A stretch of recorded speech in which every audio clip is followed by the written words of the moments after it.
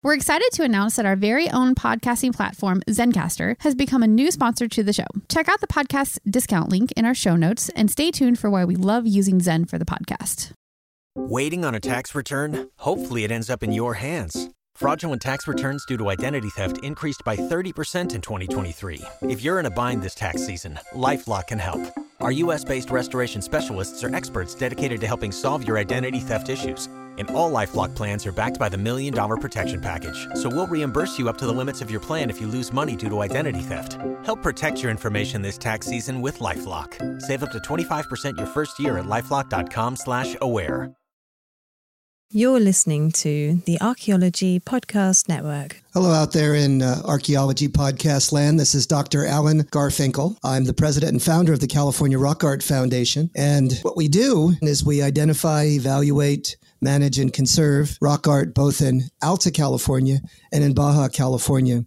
We conduct field trips, we have trainings, exercise, we do research, and in every way possible, we try to preserve, protect, and coordinate treasures of Alta and Baja California rock art, of which there are many and diverse. We also work closely with Native Americans and partner with them to recognize and protect sacred sites. So for more info about the fabulous California Rock Art Foundation, you can go to carockart.org. Also, I'm open to give me a call, 805-312-2261. We would welcome sponsorship or underwriting, helping us to defray the costs of our podcasts, and also membership in California Rock Art Foundation. And of course, donations, since we are a 501c3 nonprofit scientific and educational corporation. God bless everyone out there in podcast land.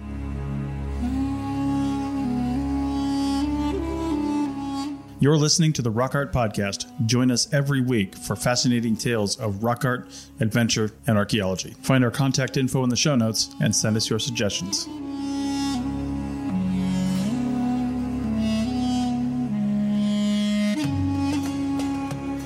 Well, welcome, podcast listeners. This is Dr. Alan Garfinkel Gold. I'm introducing you to the Rock Art Podcast, episode number 61.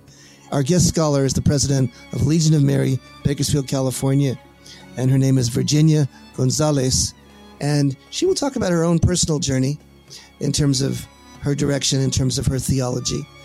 And we're also going to talk about the Virgin of Guadalupe and that famous image that harkens back to the year 1531, Juan Diego, and also gives us a fast forward to understanding the Mexican people and the understanding of how religion and theology and symbolism has an amazing transformation quality.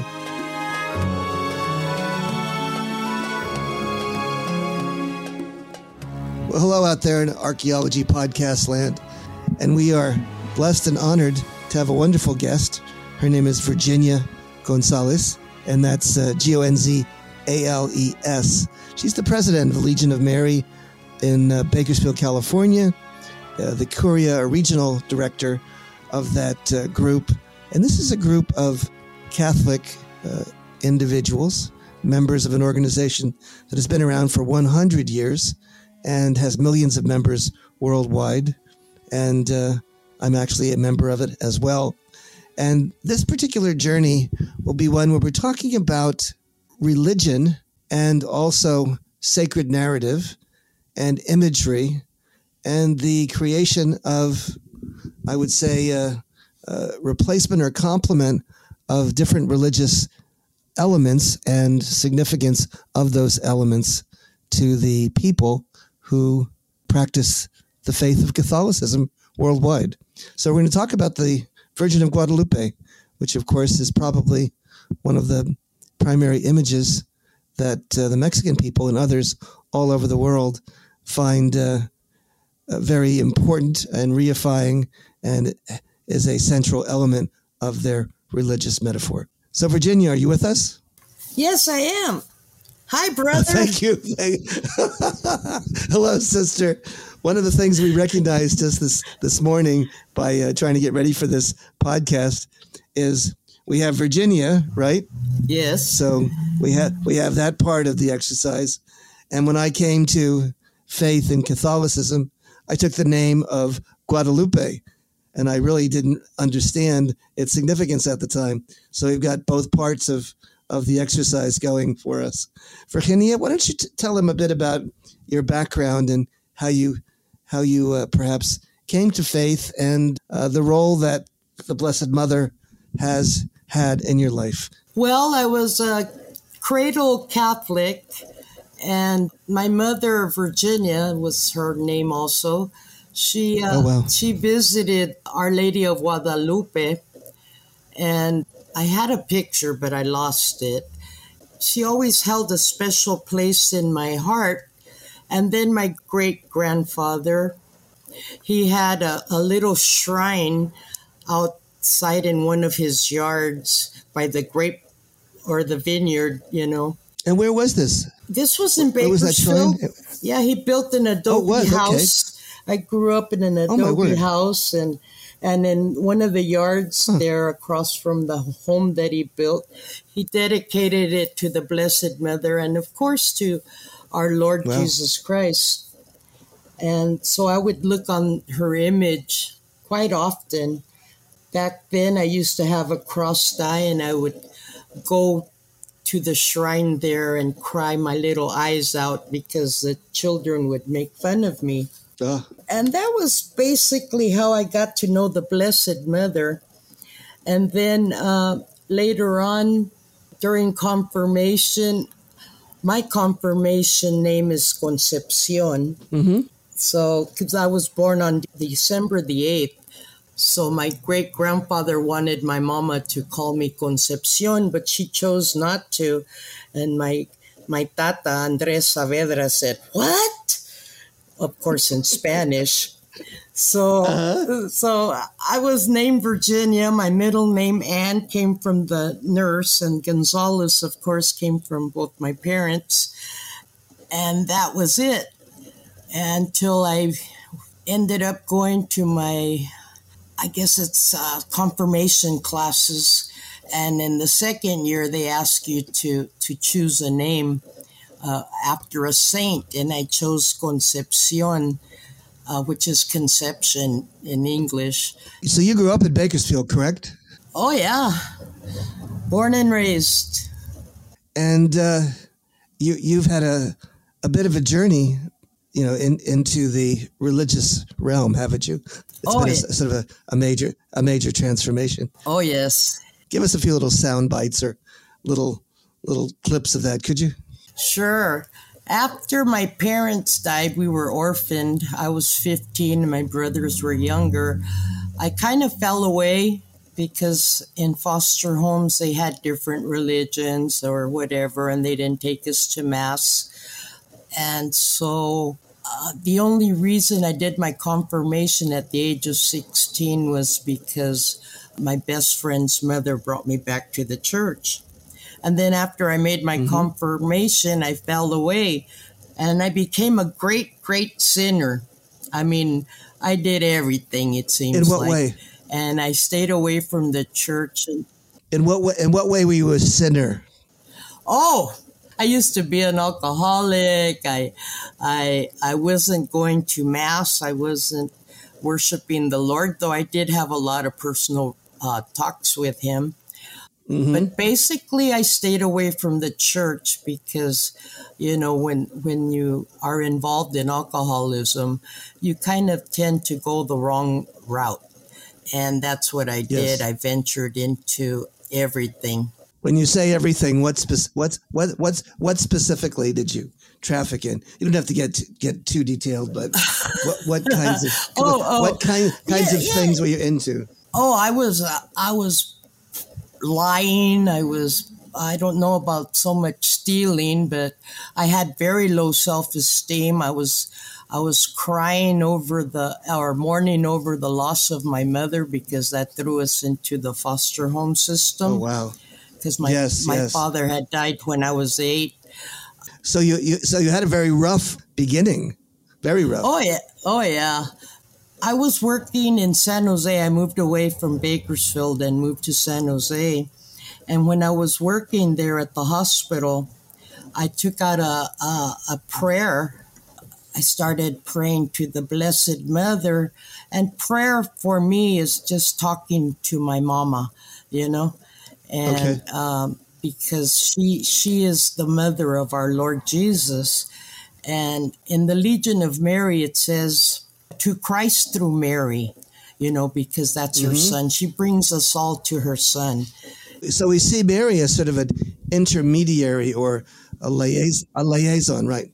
And she loves her son so dearly. There is no jealousy between mother and son, that the Lord allows her to intercede for her children because she did become our mother. And so I was just reflecting on how I used to spend a lot of my time. I ended up getting into drugs and besides my alcoholism. And I went to jail and I served, I don't know, maybe 53 days. And that was the longest term, even though I was in and out of jail. It was wow. It was a long time for me, even though I never made it to prison, thank God. But you did go to jail and you did have, altercations, and this was a rough and tumble, very unorthodox, not unorthodox, but it's just sort of a way of living that. What transformed you? How did you come to faith, and how did you connect with the Virgin of Guadalupe? While I was staying there at Elmwood Women's Facility, these two ladies over the loudspeaker, they say, if anyone wants to pray the rosary, sign up and you go to trailer so-and-so. So I signed up, and then I walked over to the trailer, and to my surprise, there were two Filipina women. And they had a little statue of Mary and two electric candles, some flowers. And they gave me my first rosary and a little pamphlet on how to pray the rosary. And I was the only one who showed up. And they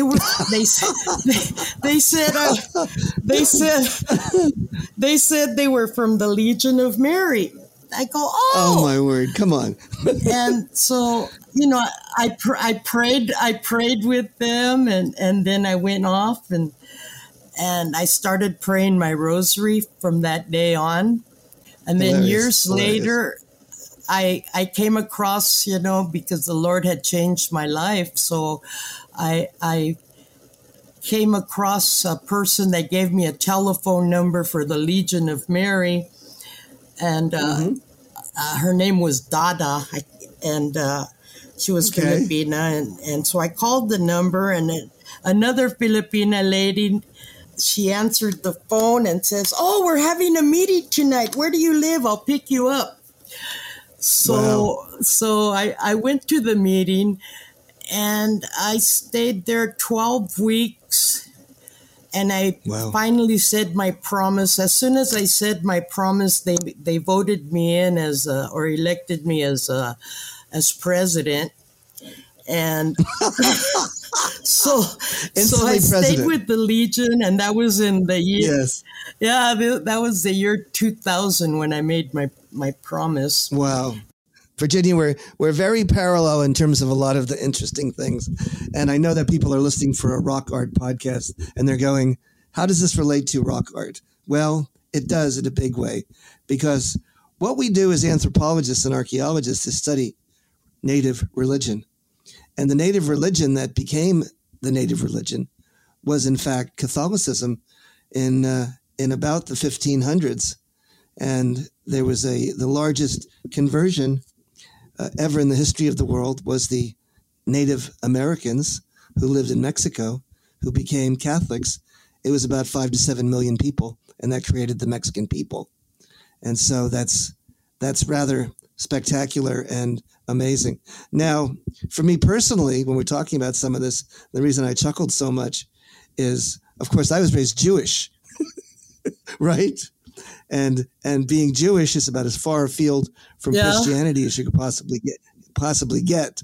Now, through an interesting series of sort of, elective options, I became Christian, but not Catholic. But then ultimately, I say I came home to Rome, right? So to the original religion of Jesus, and the one that's stuck around for 2,000 years. But when I came to Bakersfield, now Bakersfield is my home as well. And for those that don't know much about Bakersfield, over half of the population is Mexican. And we're talking about a population that runs about 400 or 500,000 or more people just in this one city alone. So we have a tremendous Mexican-American population. There are 9 churches, 9 Mexican Catholic churches within a stone's throw. I mean, within 5, 10, maybe 20 minutes of my home here in Bakersfield. Anyways, I thought all that is sort of valuable information to contextualize some of the stuff we're talking about. So please continue, Virginia. Where do we go from there? After I met the ladies, I didn't see them again. Yeah, I became an active member. And then there was a deacon that came to visit us in one of our meetings. And I was going on my 7th year as a Legion of Mary member. And he said, well, you've been a felon, your record will be cleared in 7 years. We need detention ministers to go into the jails. So, I followed his lead and then I started going back to Elmwood, but as a detention minister. And then, oh my word. Yeah, and then I was appointed, and I remember that day well because as soon as the doors closed behind me, they clanked, the metal, and I had I started getting goosebumps on my back, and I started to get tense, and then I breathed a sigh of relief because I said to myself, "Oh yeah, I can walk out." So it was good. Those doors are not locked and solid. Yeah, exactly. So another reason we're talking about the Virgin of Guadalupe right now is because coming up is her feast day, and also that particular date is one that's significant in terms of the cosmology or the sort of the worldview of indigenous people, as being exactly the date when the winter solstice occurs as well. So just by way of cosmic interchange and a reason for connecting on this basis. I think we'll stop it there, Virginia, and pick it up in the next segment. See you in the flip-flop, gang. Chris Webster here for the Archaeology Podcast Network. We strive for high-quality interviews and content so you can find information on any topic in archaeology from around the world. One way we do that is by recording interviews with our hosts and guests located in many parts of the world all at once. We do that through the use of Zencastr. That's Zencastr. Zencastr allows us to record high-quality audio with no stress on the guest. Just send them a link to click on, and that's it. Zencastr does the rest. They even do automatic transcriptions. Check out the link in the show notes for 30% off your first 3 months, or go to zencastr.com and use the code ROCKART. Don't you love an extra $100 in your pocket? Have a TurboTax expert file your taxes for you by March 31st to get $100 back instantly. Because no matter what moves you made last year, TurboTax makes them count. That means getting $100 back and 100% accurate taxes, only from Intuit TurboTax. Must file by 3/31. Credit only applicable to federal filing fees with TurboTax full service. Offer can be modified or terminated at any time.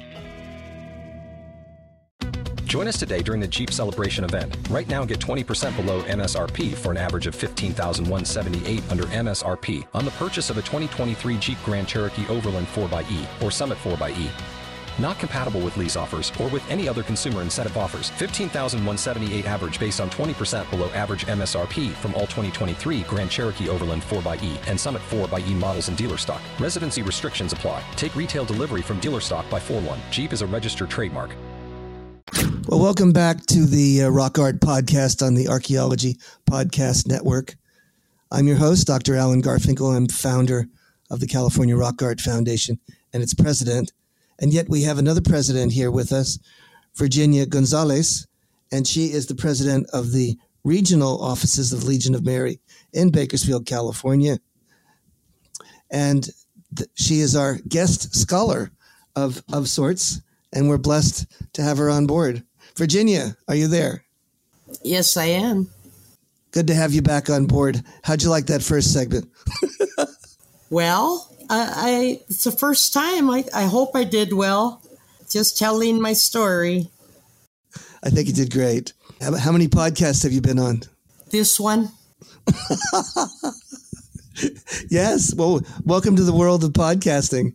It's amazing. Thank you, brother, for being my friend. Yes, and thank you for honoring me with your repartee and your reflections on your life. I really appreciate this. I think in this segment, what we're going to try to do is tell the story of the Virgin of Guadalupe and Juan Diego, and maybe try to talk about why that image plays so profoundly in the culture of the world of Catholicism, and especially in the native world in Mexico and in the world of Mexican Americans as well. So, Virginia, it's yours. Okay. Well, I believe it's because not only of her brownish complexion, many say she looks more Jewish than anything, and that the clothing that she wears goes back 2,000 years ago. So, of course, she added some symbolism. And what was interesting about her that captured my attention is that her hands were in prayer, and that she's looking down with her head tilted in a humble way. It's a bit of humility, isn't it? Yeah. And not only that, but I believe she shows us love. So how did that image come about? And what do we know about Juan Diego back in 1531 in terms of who this individual was and what they experienced? Well, she came about Juan Diego as he was strolling through Tepeyac Hill.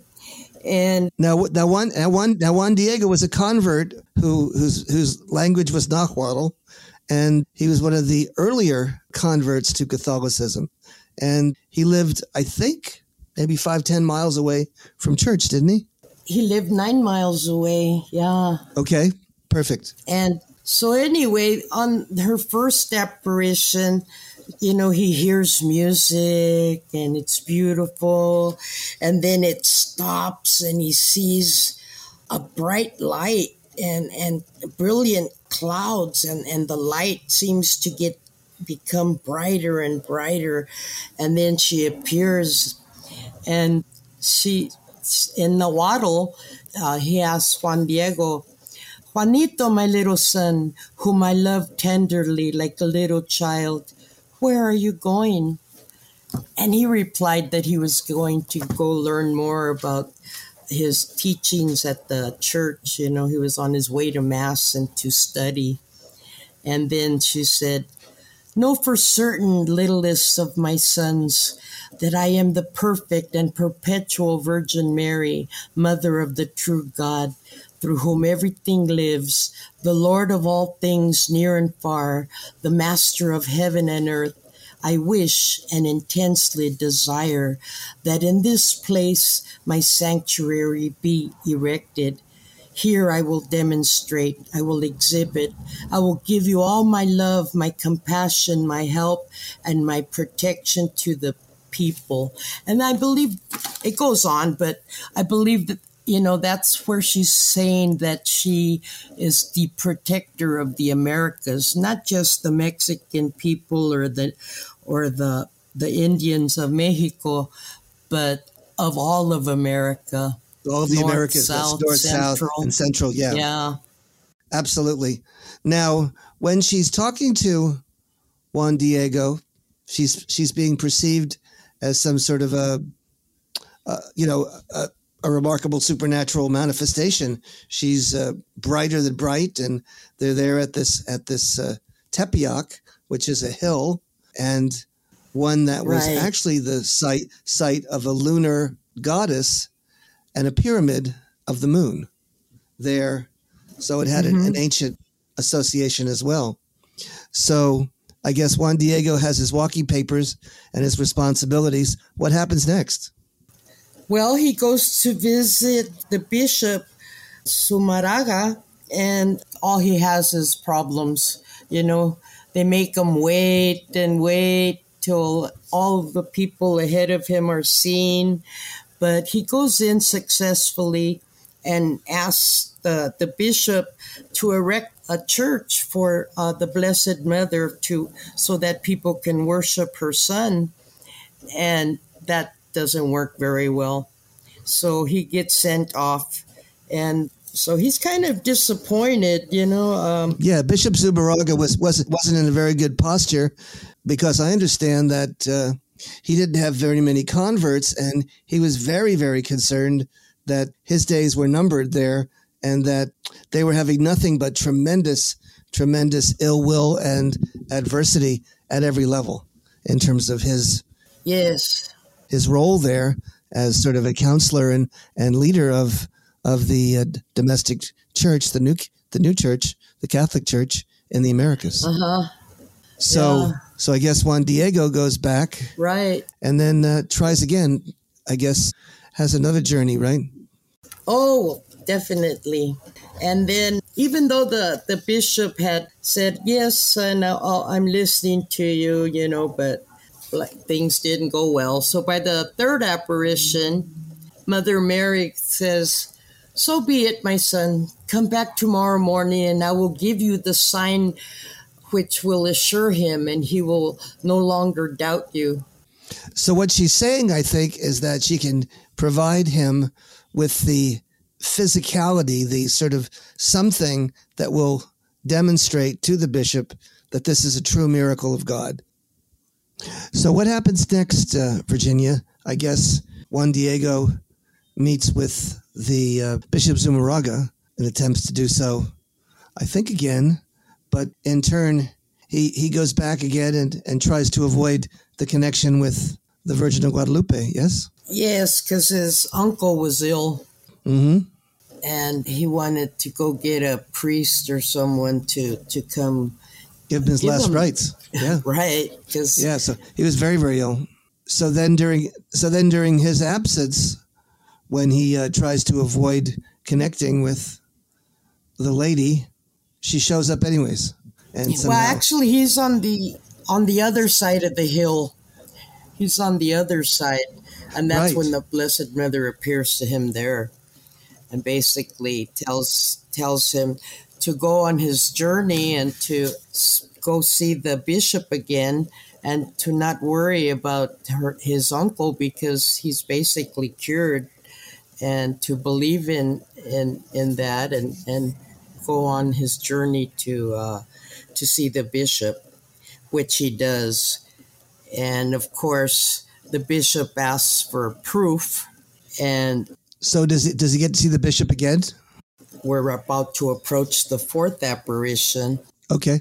And so then the Blessed Mother has him gather Castilian roses up on the hill. And he only the Castilian roses. Right.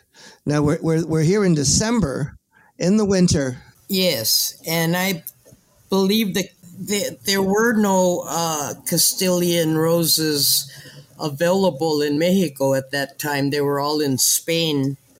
Yes. So that's one of the miracles. Yes. The next thing is they're exotic roses that don't grow in Mexico anyways. They couldn't be growing, and they certainly couldn't be flowering in the winter there in this almost rather desert area, but very cold and difficult. But yet he gathers them up, puts them in his tilma, and a tilma is sort of a yucca coat that the native people would wear. Yes, almost like a sarape, but it's made out of cactus fibers. And he plans on bringing those back to Bishop Zumarraga and demonstrating the validity of his testimony. So then what happens? So anyway, he presents him to the Blessed Mother, and she rearranges the roses in the tilma, and then she ties the ends of the cloak in a knot and has Juan Diego carry him to the bishop. And that's on the fourth apparition. And then he goes and he meets with the bishop. And as usual, he's always the last one chosen to speak. So anyway, when he finally meets the bishop, his tilma is opened up and the roses fall out. And what's left on the impression on the 12th of December is the image of the Blessed Mother on his tilma. So this image of the Blessed Mother on his tilma, what does it look like? What colors is it? What is it composed of? And what is the response of the people in the room to seeing such a remarkable and miraculous phenomenon? Well, I'm sure the bishop knelt amazed at because I'm sure the painting that is heavenly, because it wasn't produced by any human hands, appeared, and with the symbolism and the roses themselves that fell from the tilma, you could see the surprise and the way the onlookers were looking, because with science nowadays, when I don't know what machinery they used, but they pinpointed and looked into her eyes, and you could see the shadows and reflections of and the features of the people in the courtyard when the Blessed Mother's picture appeared on the tilma. It was like a photographic image in her eyes. Definitely. So it's rather remarkable in terms of the whole imagery that goes on there, that we have this yucca coat known as a tilma, and it has this remarkable picture of the Virgin of Guadalupe, as she is called, and in a stance of humility, as you put it, bent down with her hands together. But I guess behind her, they talk about the sun and the rays of the sun appearing, and then perhaps she is standing above a crescent moon. And in general, this is an image that appears not as a Euro-American individual, but more akin to some sort of a native person in her coloring, I believe. That's something that is emphasized. So I think in terms of the perspective or imagery, it's appealing to native people, and it seems to make some sense. And also, it touches upon a number of symbols that are quite common and understandable to the indigenous people who were speaking the language of Nahuatl, as I understand it. Oh, yeah, there was a lot of symbolism that they understood from just seeing the image itself. Yeah, she's pregnant. She's belted with a black belt with going down. It shows she's pregnant. And over her womb is the famous sort of 5-in-1 cross that has to do with a creator being, a supernatural God existing within her womb.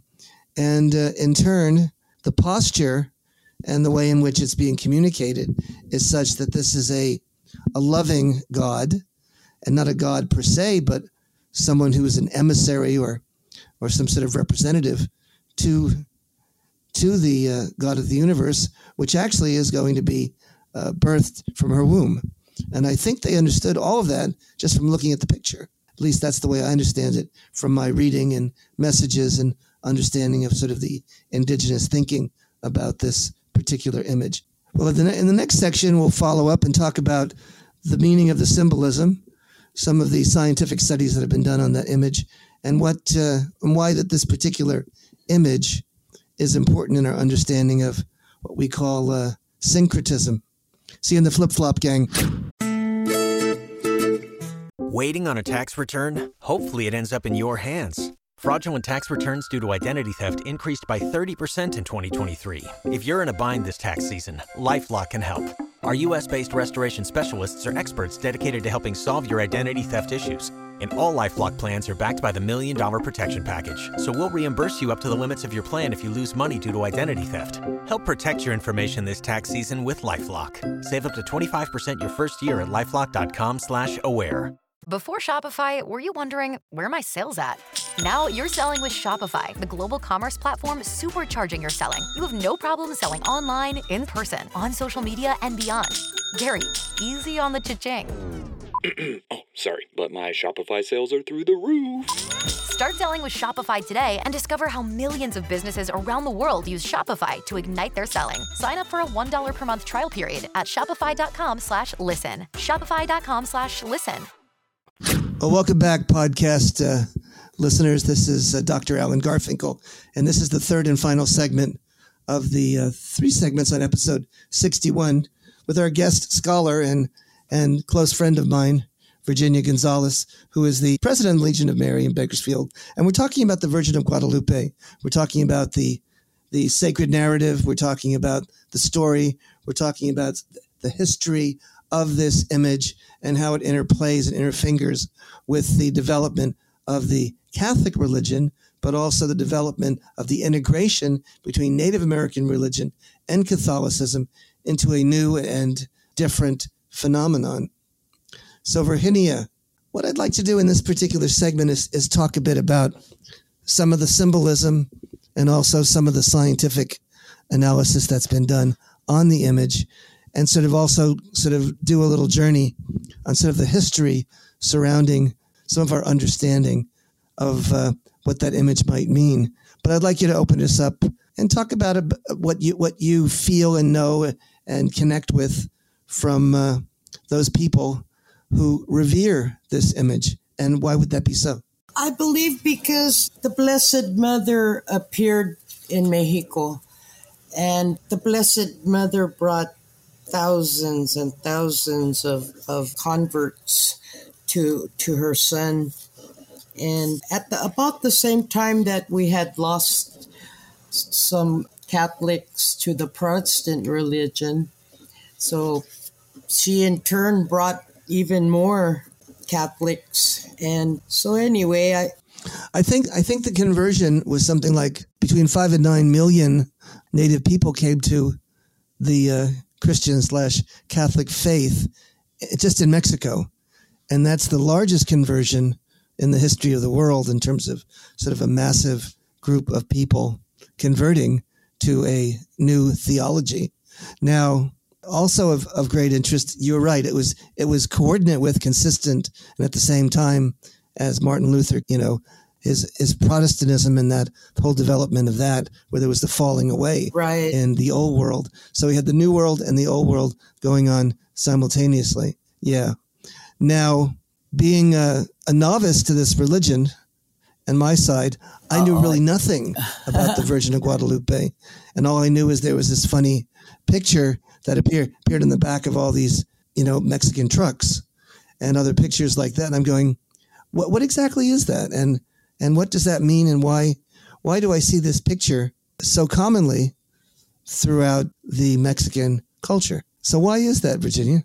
Well, because first of all, it means that we as Mexicans are not just the least of her people, her children. We are her children. And every time that the Blessed Mother appears throughout the world, she is given a new title. And that reaffirms our belief in Christ and the motherly protection and love that she has for each and every one of her children. After all, the image on the tilma, she was only 4'8" tall, and she appeared to be about 15 years old or so. Yeah. And the tilma was made of fibers of the maguey plant. Yes. Maguey, yes. Maguey? Oh. Yeah, the maguey or sort of a yucca. Uh-huh. Yeah, it's maguey/yucca. And in every other instance, when they've replicated this picture on that kind of coarse weave canvas, it decomposes within 5 years. It falls apart. Yeah, it said basically it deteriorates within 20 years or so. Yeah, but now it's been over 450 years. Right, and from 1531 to to today's state. And in some ways, the actual the image is as bright and as vital and as astounding as it was the first day it was created. Oh, yeah. And tests have been done, and it's not a paint. It wasn't done by man. Painting, no. It's some sort of supernatural coloring. It's an absolute yes, scientific miracle. The other thing that's a scientific miracle about it, which is something that I've gotten very interested in as well, is her eyes. Yes. You know about the eyes of the Virgin. So I guess around the turn of the century, an optometrist looked at the image very closely and saw a very tiny image, not microscopic, but nearly so, a very modest image of an individual in one of her eyes. And Jose Asti Tonsman, who was a scientist who studied such images and helped to create them astronomically when we're dealing with some of those capturing images from some of the astronomical elements of some of our missiles and other endeavors of connecting with some of the planets like Mars and also other ones. He knew how to examine this image systematically, enlarge it and examine it, and then identify what he felt were accurate images that were conveyed at the time of the image's manufacture. There's a thing called the Purkinje-Sansom effect, where your eyes look like mirrors. And so they act like mirrors. And if you can look at them very closely, you can actually see what the individual is seeing. Well, that's what's occurring on this image. And you can see Juan Diego, you can see Bishop Zumarraga, you can see a family, you can see another individual who is some sort of a translator / slave who is African-American. And all of this is depicted in both eyes in a minuscule way. Right. And this is absolutely impossible. There's no other picture of any sort that ever had anything like this, really, in the history of the world, or in anything that would have been captured or done in any fashion except miraculously, as I understand it. Is that kind of what you understand, Virginia? Yes, I did a study on it, years ago. I think it was like 2003 or so. I had to do my senior thesis type as an artist, you do a series of paintings and stuff. But I did one on Mother Teresa. But before I did those, I took advantage of this art contest that they were going to have. And so I found out about it about the day before it was due. So I did an image of Our Lady of Guadalupe. And the design on her dress was, like you said, it was the constellation at that precise moment and time back in 1531, December the 12th.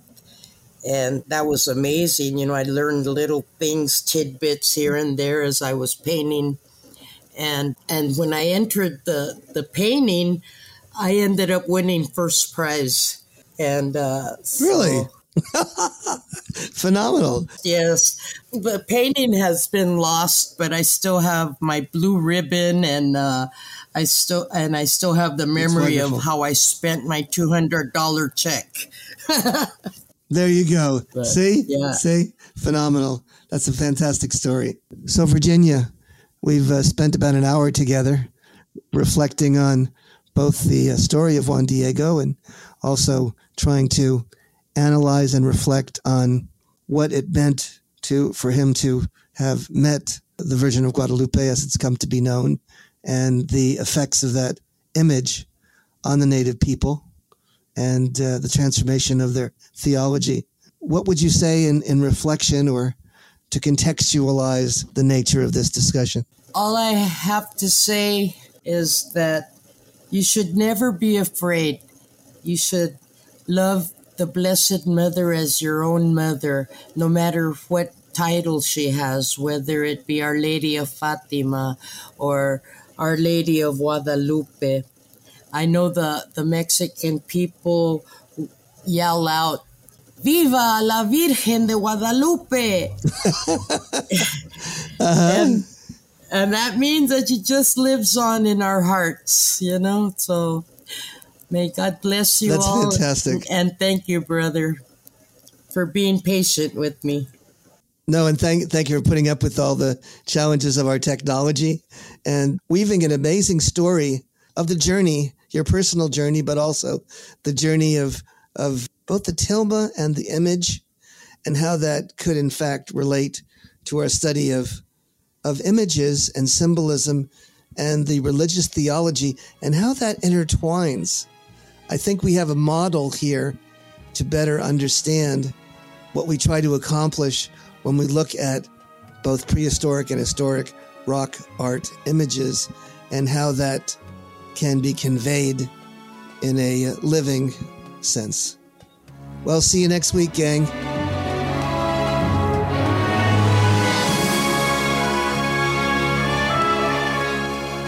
Thanks for listening to the Rock Art Podcast with Dr. Alan Garfinkel and Chris Webster. Find show notes and contact information at www.arcpodnet.com/rockart.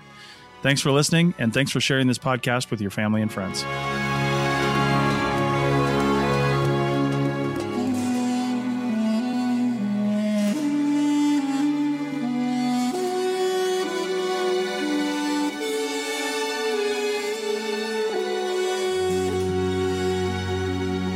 This episode was produced by Chris Webster from his RV traveling the United States, Tristan Boyle in Scotland, DigTech LLC, Cultural Media, and the Archaeology Podcast Network, and was edited by Rachel Roden. This has been a presentation of the Archaeology Podcast Network. Visit us on the web for show notes and other podcasts at www.arcpodnet.com. Contact us at chris@archaeologypodcastnetwork.com. Thanks again for listening to this episode and for supporting the Archaeology Podcast Network. If you want these shows to keep going, consider becoming a member for just $7.99 US a month. That's cheaper than a venti quad eggnog latte. Go to arcpodnet.com/members for more info. Join us today during the Jeep Celebration event. Right now, get 20% below MSRP for an average of $15,178 under MSRP on the purchase of a 2023 Jeep Grand Cherokee Overland 4xE or Summit 4xE.